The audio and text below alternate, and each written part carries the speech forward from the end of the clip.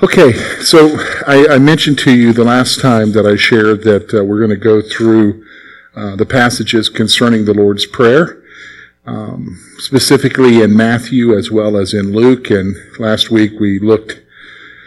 time we were together, we looked at Matthew chapter 6 and the Sermon on the Mount, and we're going to go back there today. And today we're specifically going to look at Matthew's version of the Lord's Prayer and try to learn some things from that. Why are we doing this? I think we're doing this because, as I mentioned the last time we spoke, we don't really teach people how to pray. Do you know what I'm saying? Even when they come to Christ, we just tell them to pray. We just assume that by osmosis, they're just going to pick it up from other people. And in a way, that's what happens. They watch and listen to others how they pray. And so they pray that way is what they've observed. And especially if I remember being in a church where the King James was the key text. And so people would often pray using King James language. And so you would assume that that's the way that you're supposed to pray, is with King James language. Others pick up certain lingo from their denominations that they are in, and so they pray like that. But a lot of times, the way we pray and how we pray are not necessarily reflective of the Scripture. So, for instance, you'll often hear people say, I pray that you'll be with me. Well, to be honest with you, you don't need to pray that. Because the Scripture says He's always with you. The Holy Spirit indwells you. God is always with you. He's always going to be with you. Even David says, where can I go that you're not there? So we say, well, Jesus said, my God, why have you forsaken me? He felt abandoned at that point. Well, there was something in that triune relationship that was affected by the crucifixion when He died on the cross because He became our sin. That's a little bit different than you and I as believers. God is always with us. So what we want to do, though, is instead of just reflecting back on what we picked up by observing others or what we've created as traditions or habits of prayer over our own lifespan, we want to look and see what Jesus says. And in particular, last week we saw that He said when we pray, we don't have to spend all our time asking because He already knows what we have need of. Well, today we're going to look at the Lord's Prayer, and He is going to show us 5 things that we can pray for, but a lot of times we don't pray for. But 5 things. But before that, we're also going to see in the Lord's Prayer about having a perspective in prayer. Okay? Some folks say these are the 8 petitions. They say all of these are petitions. However you want to divide it up. I look at it as 3 thoughts on perspective that Jesus gives us when we pray, and 5 things for us to pray about from Matthew's prayer. So let me read it to you.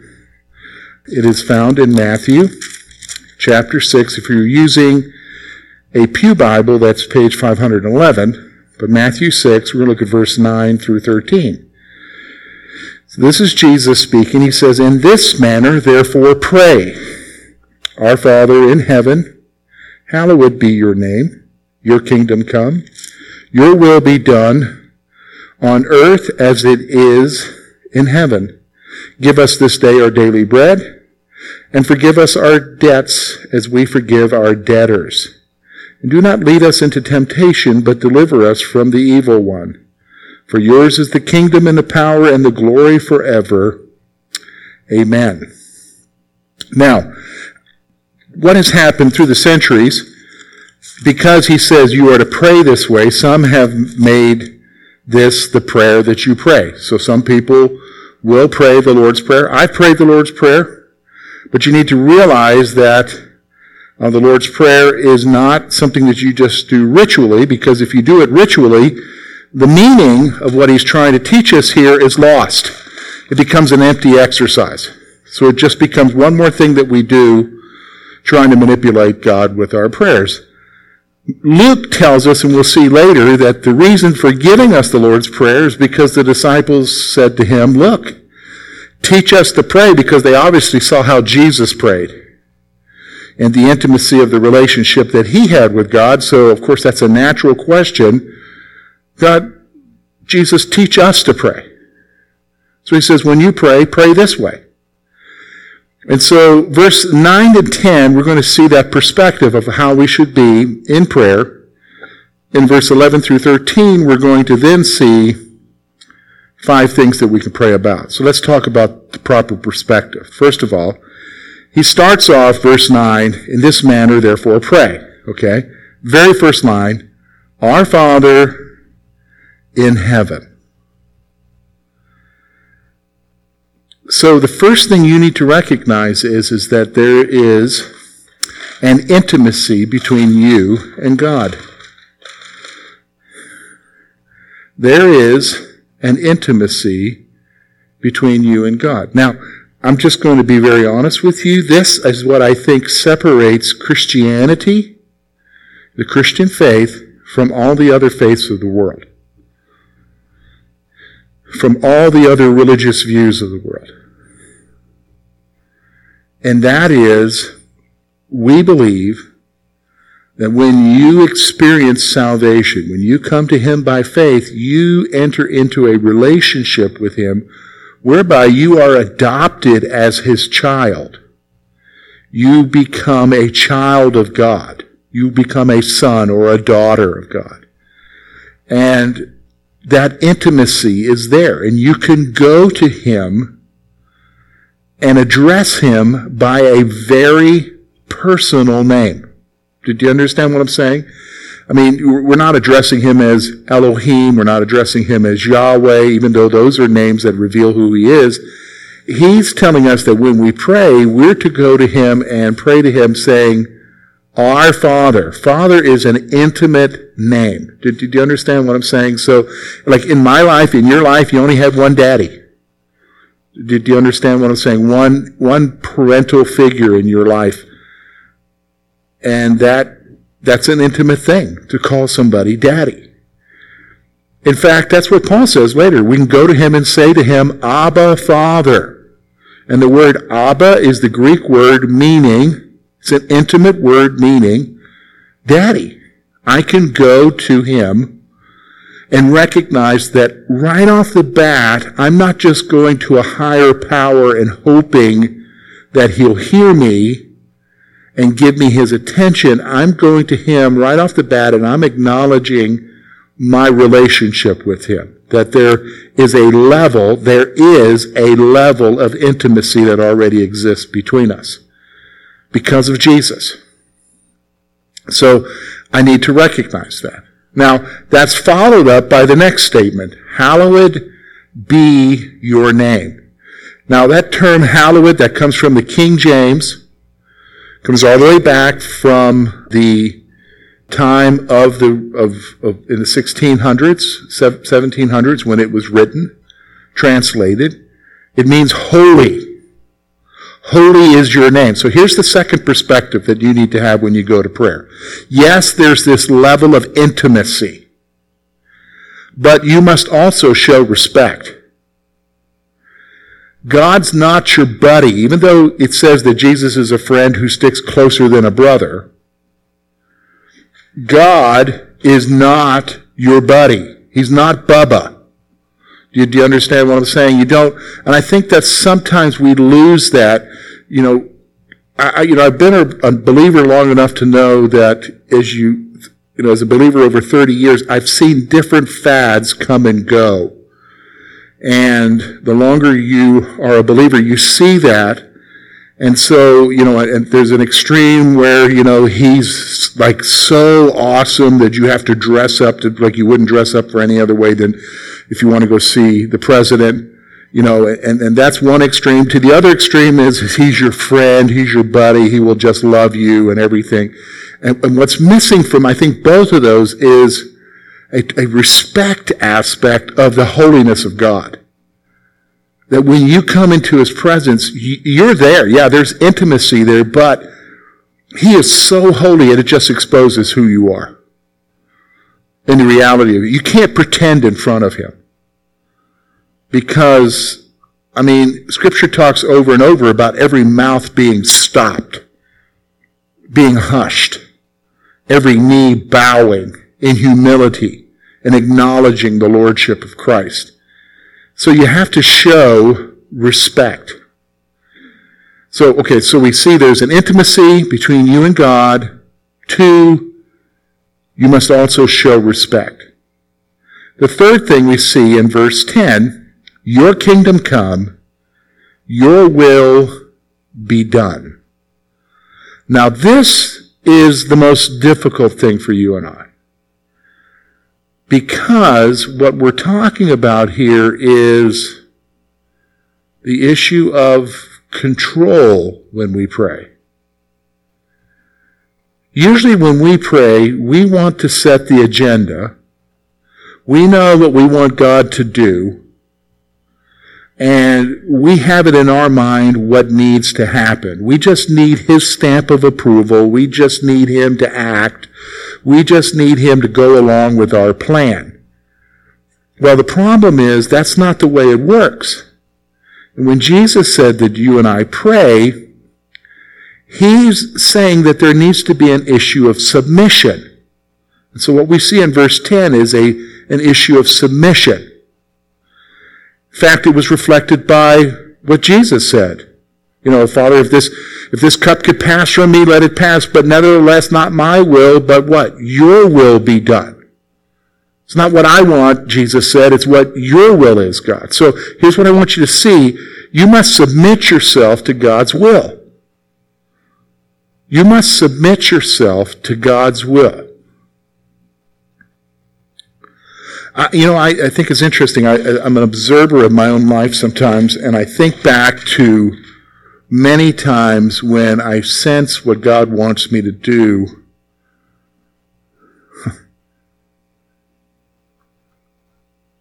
I have to admit that a lot of times what he wants me to do, I don't want to do.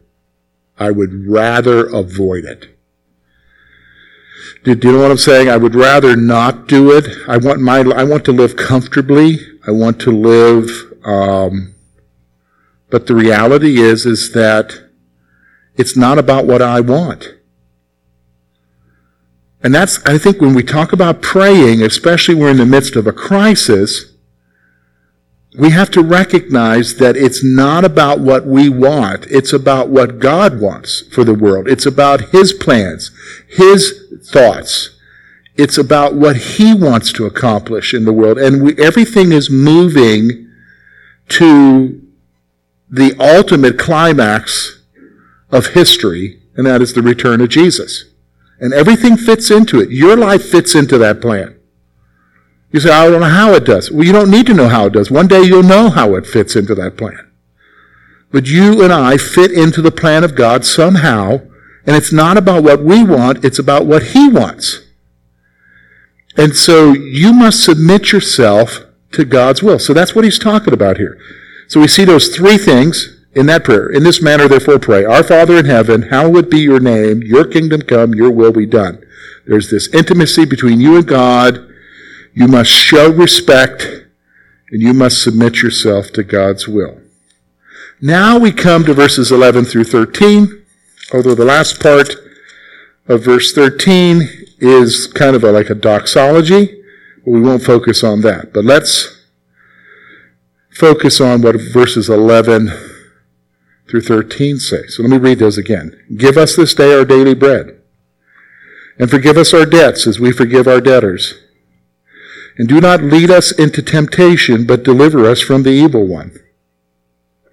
So here's 5 things. Okay? Prayer requests that he's telling us when we pray, these are things that we can go to God and talk to him about. The first one is to ask him about your daily needs. When we talk about where it says that give us this day our daily bread, it's really talking about your daily bread is what you would eat that day. So he's talking about going to him and asking him to give you what you need for that day. You know what I'm saying? We like to think ahead. We like to plan ahead. We even like to pray ahead, and there's nothing wrong with that. But he's saying focus on where you are right now and pray about where you are right now and what your needs are right now. I think if we do that, that helps deal with several things. Why? Because if you're a worrier, what are you worried about? You're not necessarily worried about what's happening today, but you're worried about what might be coming down the road. And he's saying, don't get all focused there. Focus on what do you need right now. Ask him right now to give you your daily needs. And here it talks about bread, so you're talking about provision. It could be strength. It could be wisdom. There are other passages of Scripture that talk to you about what you can seek from God. James chapter 1, if anyone lacks wisdom, let him ask. Strength, you can ask God for strength. Provision, of course that's what we see reflected here. So you go to him and you talk to him about what your needs are right now. Here's the second one.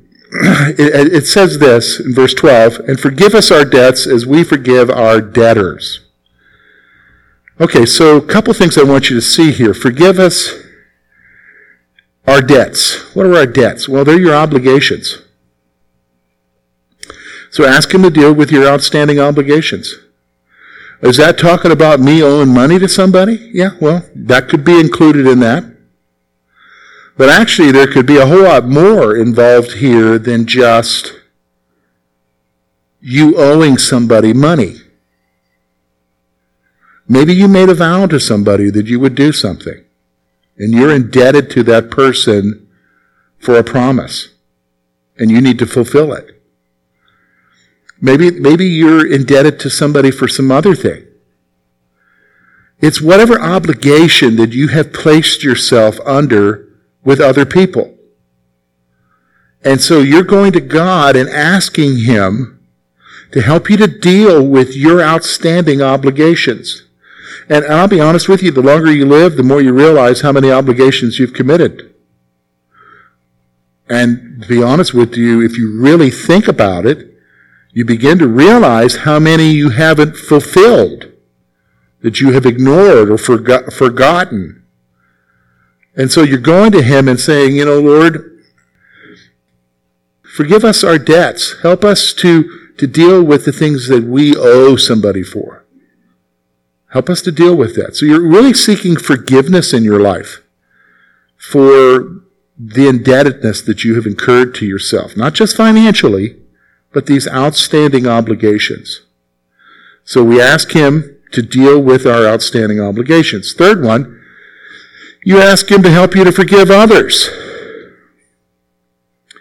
Because I'm going to be honest with you, the longer you live, you're not just indebted to other people and have all these obligations that you need to fulfill. People become indebted to you. Sometimes it's a hurt. Sometimes it's a promise that wasn't kept. Sometimes it could be even materially that somebody was supposed to do something for you and they didn't do it. Now, I think it's interesting, he's asking you here to go to God and talk with him about that. Why? Because I'm going to be honest with you, in and of yourself, you are going to find it very difficult to forgive other people. You're just going to struggle. The wounds are fresh, the memories are long, the scars are deep, and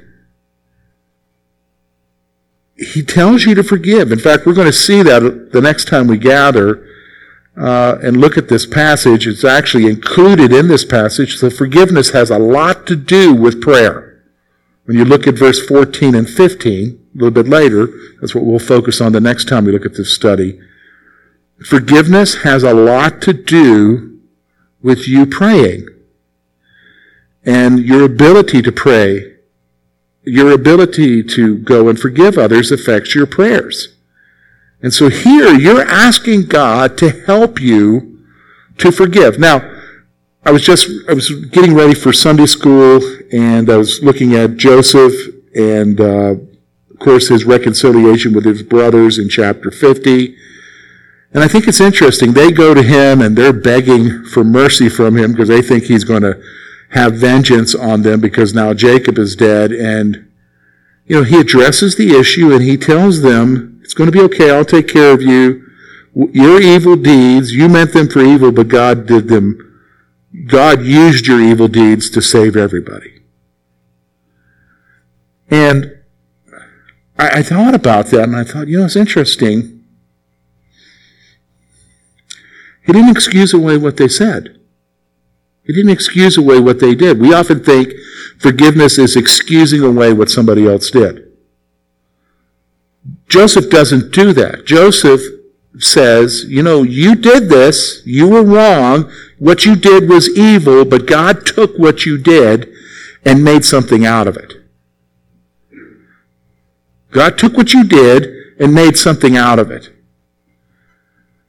And he doesn't absolve them from what they're doing, but he places himself into the perspective of God being in control. And I think that's what forgiveness is. Forgiveness is not forgetting what somebody did, absolving them from what they've done. It's basically putting everything in the perspective that God is the one who's in control. But you need God to help you to do that because that's not human. I'll be honest with you, the ability to forgive someone who's done something to you is not human. And so you ask him to help you to forgive others. I think that has to be a key part of our daily life of prayer. Why? Because daily somebody's going to do something to you that hurts you. Isn't that right? Somebody's going to do something, and sometimes they do stuff to you and they don't even know they did it. They're completely ignorant of it. And the fact of the matter is you need help to forgive them. Here's the next one. Ask him to help you in the face of temptation. And lead us not into temptation. So here's what he's saying. He's not even saying, God, help me to stand in the face of temptation. Jesus isn't even saying that. Jesus is saying, you pray and you ask God, don't lead me into temptation. Lord, you keep me away from temptation because I'm weak. I'm human. I'm frail. I'm sinful. Don't even let me go there. Because in and of myself, I can't handle it. The problem is what I think I see sometimes, and I see this sometimes even among ministers, is that we think we get to a place where we can handle stuff. But actually, that's pride. And when you enter into it, before you know it, you're falling. You get tripped up by the very thing that you think you can handle. And the fact of the matter is, when you go to prayer and you say to him, help me to face temptation, don't lead me into temptation, you are basically acknowledging to God, I am a sinful person who will sin. And I need you to help me. Because I can't do it without you. I can't do it without you. So you're basically... Well, I'm going to save this thought. I have a thought here. I'll save it to the end when I look at this next point here. Let me go to the next point. Now I'll give you what my thought is. Ask him to protect you from Satan. Notice what he says, and deliver us from the evil one. God, you've got to rescue me out of the attacks of the enemy because they are relentless. Now, okay, here's the thoughts that have just occurred to me. When you look at every one of these verses, verse 9 through verse 10, the perspective in praying, verse 11 through 13 in our requests, the key thing that strikes me about everything here is when I pray, it requires that I be humble and that there needs to be an absence of my pride. I'll give you an example of what I'm talking about. Let me go through it and I'll show you what I'm talking about. Okay? Our Father in heaven. First of all, that intimacy. That's expressing an absence of pride there in humility. Why? Because you are placing yourself in the relationship under who? The Father. You are approaching him as he is, even though there's an intimacy there, he is superior to you in that relationship. He's the head in that relationship. Okay? Hallowed be your name. Again, absence of pride. Recognizing you are holy, God, I'm not. There has to be an absence of pride there. Your kingdom come, your will be done on earth as it is in heaven. What's going on there? Again, absence of pride, putting God's will before your own. Putting God's will before your own. Let's look at the request. Give us this day our daily bread. I can tell you right there is no self-sufficiency in that verse. That is asking God to take care of you, not saying, hey, help me to take care of myself. Did you understand what I'm saying? It's asking God to give you what you need because you recognize you can't take care of yourself. Isn't it interesting? We think we can until something shows up in the mailbox. You know what I'm saying? Or something's wrong with the engine or something like that. And we realize, I can't handle this. I can't do this. All right, look at the next one. Forgive us our debts. We get ourselves in situations that we can't handle our obligations and we're asking God to get us out of them. Again, the absence of pride. You have to suck up your pride and express humility and go to him and say to him, God, I need you to help me to fulfill my obligations. We shouldn't have gotten myself in this. You're the one who told me not to do this. And there are many places in Scripture where he talks about not getting yourself an obligation to others. Forgiving our debts, our debtors. My pride won't let me ask for help because I think I can do it myself when you know you can't. There has to be humility there. Lead us not in temptation. I already expressed that. Pride says I can handle it, but you can't. Deliver us from the enemy. Pride says I can stand against him. No, you can't. Not in your own self. You can in Christ. You can in Jesus. But the moment you try to stand against the enemy in your own strength, I'm going to tell you right now, he'll kick you down every time. Every time. You lose. In fact, he wants you to think that you can handle him. You can't. He's smarter. He knows everything about you. You need God's help. So, okay, where are we at with this? Well, prayer really is, the prayer that Jesus is giving us here, is really a prayer of dependence, not independence. It's a prayer where I go and I place myself under the loving care of the Heavenly Father. Because I recognize that in and of myself, I can't do it. I really can't do it. And so, we need to ask God to help us to pray the way he wants us to pray, I think. It's not going to happen overnight, but I think as we allow the Scripture to guide us, you'll be surprised. Because if you pray the way that Jesus is telling you to pray here, I'll be honest with you, you'll become less prideful and more humble because you recognize you need him in all of these areas. So let me pray for you guys and for myself.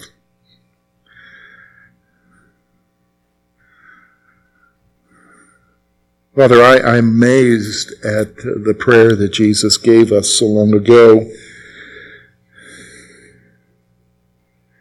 It truly is a prayer of humility. And to be honest with you, you cannot be prideful and pray this prayer. Pride wants to lift self up. Pride wants to believe that self can take care of itself and self can handle every situation. This prayer reflects that we need someone else to help us. Because we need somebody else to provide for our daily needs. We need somebody else to help us with the obligations that are outstanding. We need somebody else to help us to forgive others. Lord, we need somebody else to keep us away from temptation because we so easily fall into it, and we need somebody else to deliver us from the evil one. Help us to take to heart these words and to allow them to be used of the Spirit to guide us into a deeper relationship with you. I pray this for myself and for each one here. In Jesus' name, amen.